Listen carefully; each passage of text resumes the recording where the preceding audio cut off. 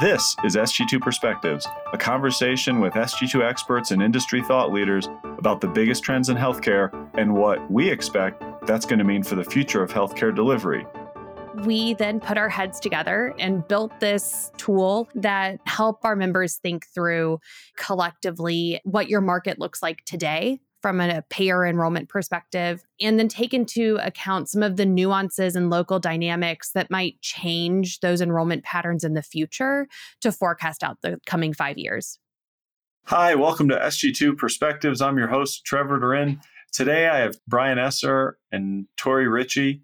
Together, we built our insurance coverage forecast. We've done this the last few years, same BAT team, same BAT channel here, to think about all the forces impacting insurance coverage, payer mix, et cetera, how they are obviously all interconnected. This year was a year like no other in terms of how members moved between insurance products. We'll talk through some of the big forces there and some of our outputs and our expectation for how that's going to change over the next 5 years. Tori, you're really the leader of this three-ring circus every year.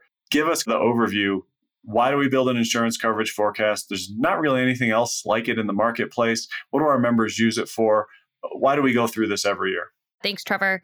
Our members have good data on what their internal payer mix is, but there really isn't a single source out there that triangulates actual enrollment for their service area population. And so that was really the crux of the question being asked time and time again. I understand that my payer mix is X% commercial or X% Medicaid, but what's the real market opportunity here? We then put our heads together and built this tool that really pulls any enrollment data that we can get our hands on, in addition to just our local understanding of markets and enrollment patterns, then put population counts to these financial groups and help our members think through collectively what your market looks like today from a payer enrollment perspective, and then take into account some of the nuances and local dynamics that might change those enrollment patterns in the future to forecast out the coming 5 years.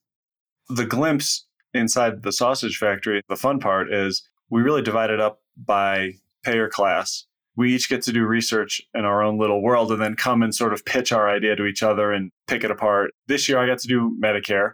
We all know the Medicare bucket's growing, but the question we wanted to answer was how much is going to continue to shift into Medicare Advantage.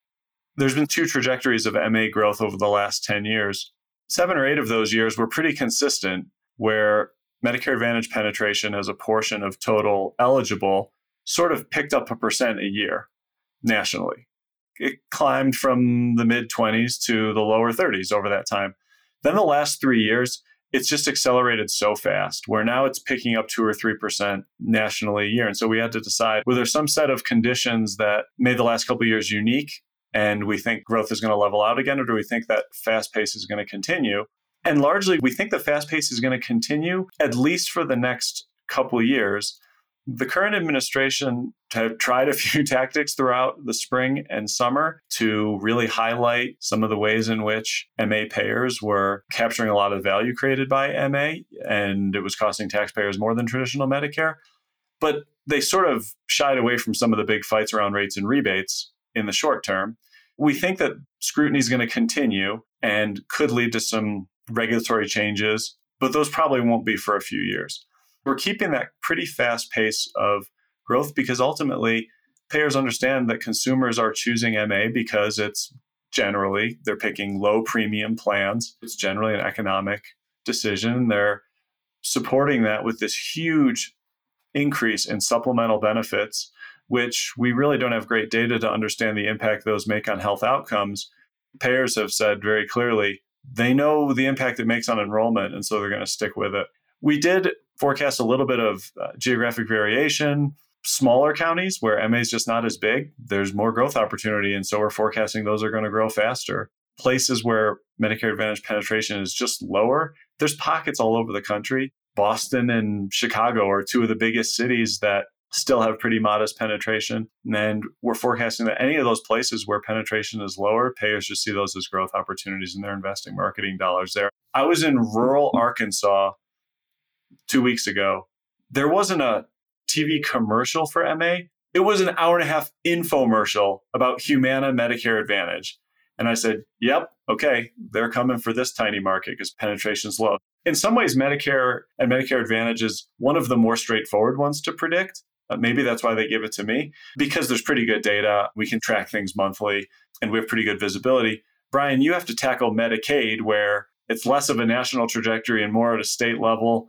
How are we projecting Medicaid enrollment's going to change over the next 5 years? Yeah, Trevor, like you talked about with Medicare, it's interesting as you think across payment classes and insurance coverage between Medicare, Medicaid, the exchanges, and then try to layer over that the policy or payment dynamics coming from the federal level and then the state level where Medicaid would play, and think about the push and pulls on all the different payer classes, and then ultimately residing in and ending up in enrollment. What are the trends, and trying to think about those moving forward, which is why we probably do it every single year. Allows us to back up and say, maybe we're on the right path or maybe we weren't. So we get the luxury of a redo annually. But on the Medicaid side, we did not predict well from 2019 heading into 2020, the upsurge. I totally missed the pandemic. I'll own that piece. But Medicaid surged significantly in 2020. So we saw a jump from roughly around 70 million in early 2020 to upwards of 82.5 million by spring of this year.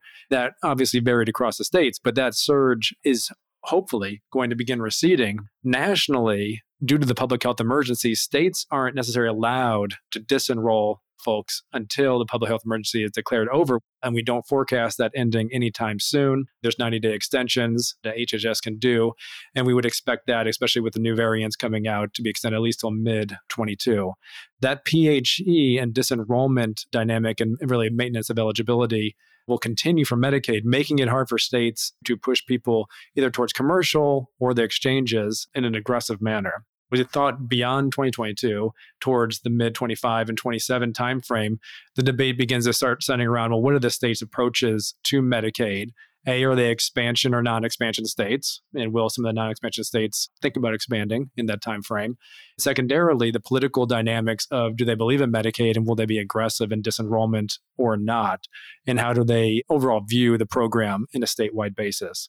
That's the pushes and pulls that we're thinking about. We have some recently expanded states, some that have been expanded for a while, and states like Florida and Texas that we don't expect to expand and have a large influx right now. And how they disenroll that and the aggressiveness will have an impact on our members who have large Medicaid populations and are serving those populations, but are trying to forecast, will those populations go down to insured status, roll to the exchanges, or get commercial insurance? So some dynamics there. And then you throw on the exchanges and sort of the current discussion within the federal level around the reconciliation package. And do we really expand exchanges via subsidy to cover and really fill a gap where Medicaid would have if they had expanded? So there's some subsidy discussion there. We'll see if that actually comes to pass. But that could be an interesting play where you see folks from Medicaid in these states rolling out to the exchanges as they begin to disenroll folks in an aggressive manner. Tori, the exchanges have always been a fairly small sliver of overall insurance enrollment, but I know we tried to correct for some expansion there and then forecasting a decent amount of expansion through this time period. What are you seeing in that area?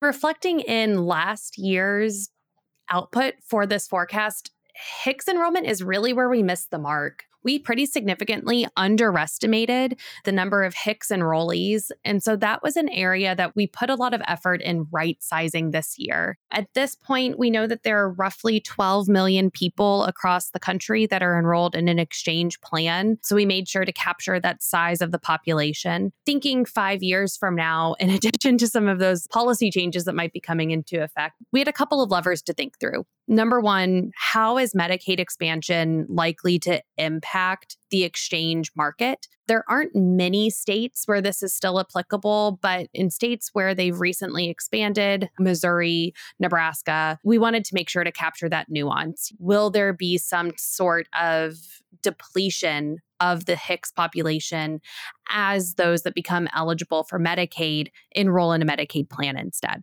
So that was one trend we captured.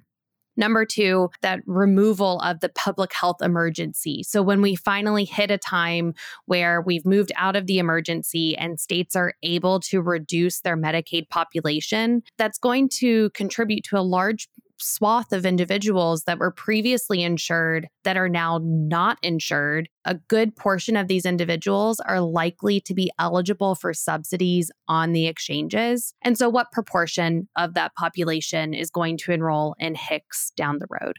We've also heard news of navigators being employed to pull new individuals out of that uninsured class and push them onto HIX. We haven't heard at this point exactly how those navigators will be rolled out across markets by this new administration, but it'll be interesting to see what impact does this have on overall enrollment in this particular financial group. And then finally, I know that we're tired of thinking about and talking about COVID, but we would be remiss not to consider this as unemployment is still recovering. So we might see some attrition here as folks perhaps enroll in commercial plans due to new jobs that they secure down the road as well. That's a good transition to talking about the biggest factors that we thought about around commercial enrollment, because so much of it is connected to the way we think about how the employment market's going to continue to shift next year.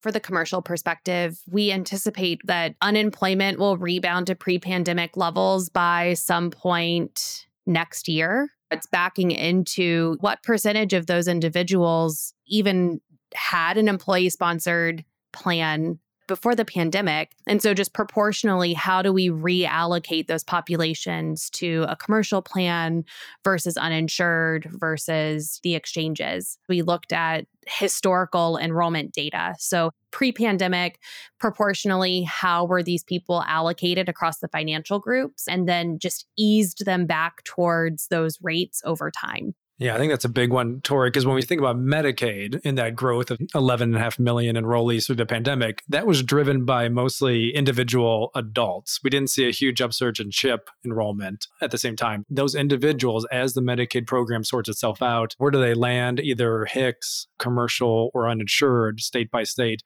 The overall revenue opportunity for our health system members will vary significantly. So we need to think about and monitor some of those interplays. The commercial class will be fascinating because we're in a labor shortage. So the idea of benefits attracting talent for the employers will potentially put pressure on some of the strategies the employers were using on high deductible health plans or narrow networks.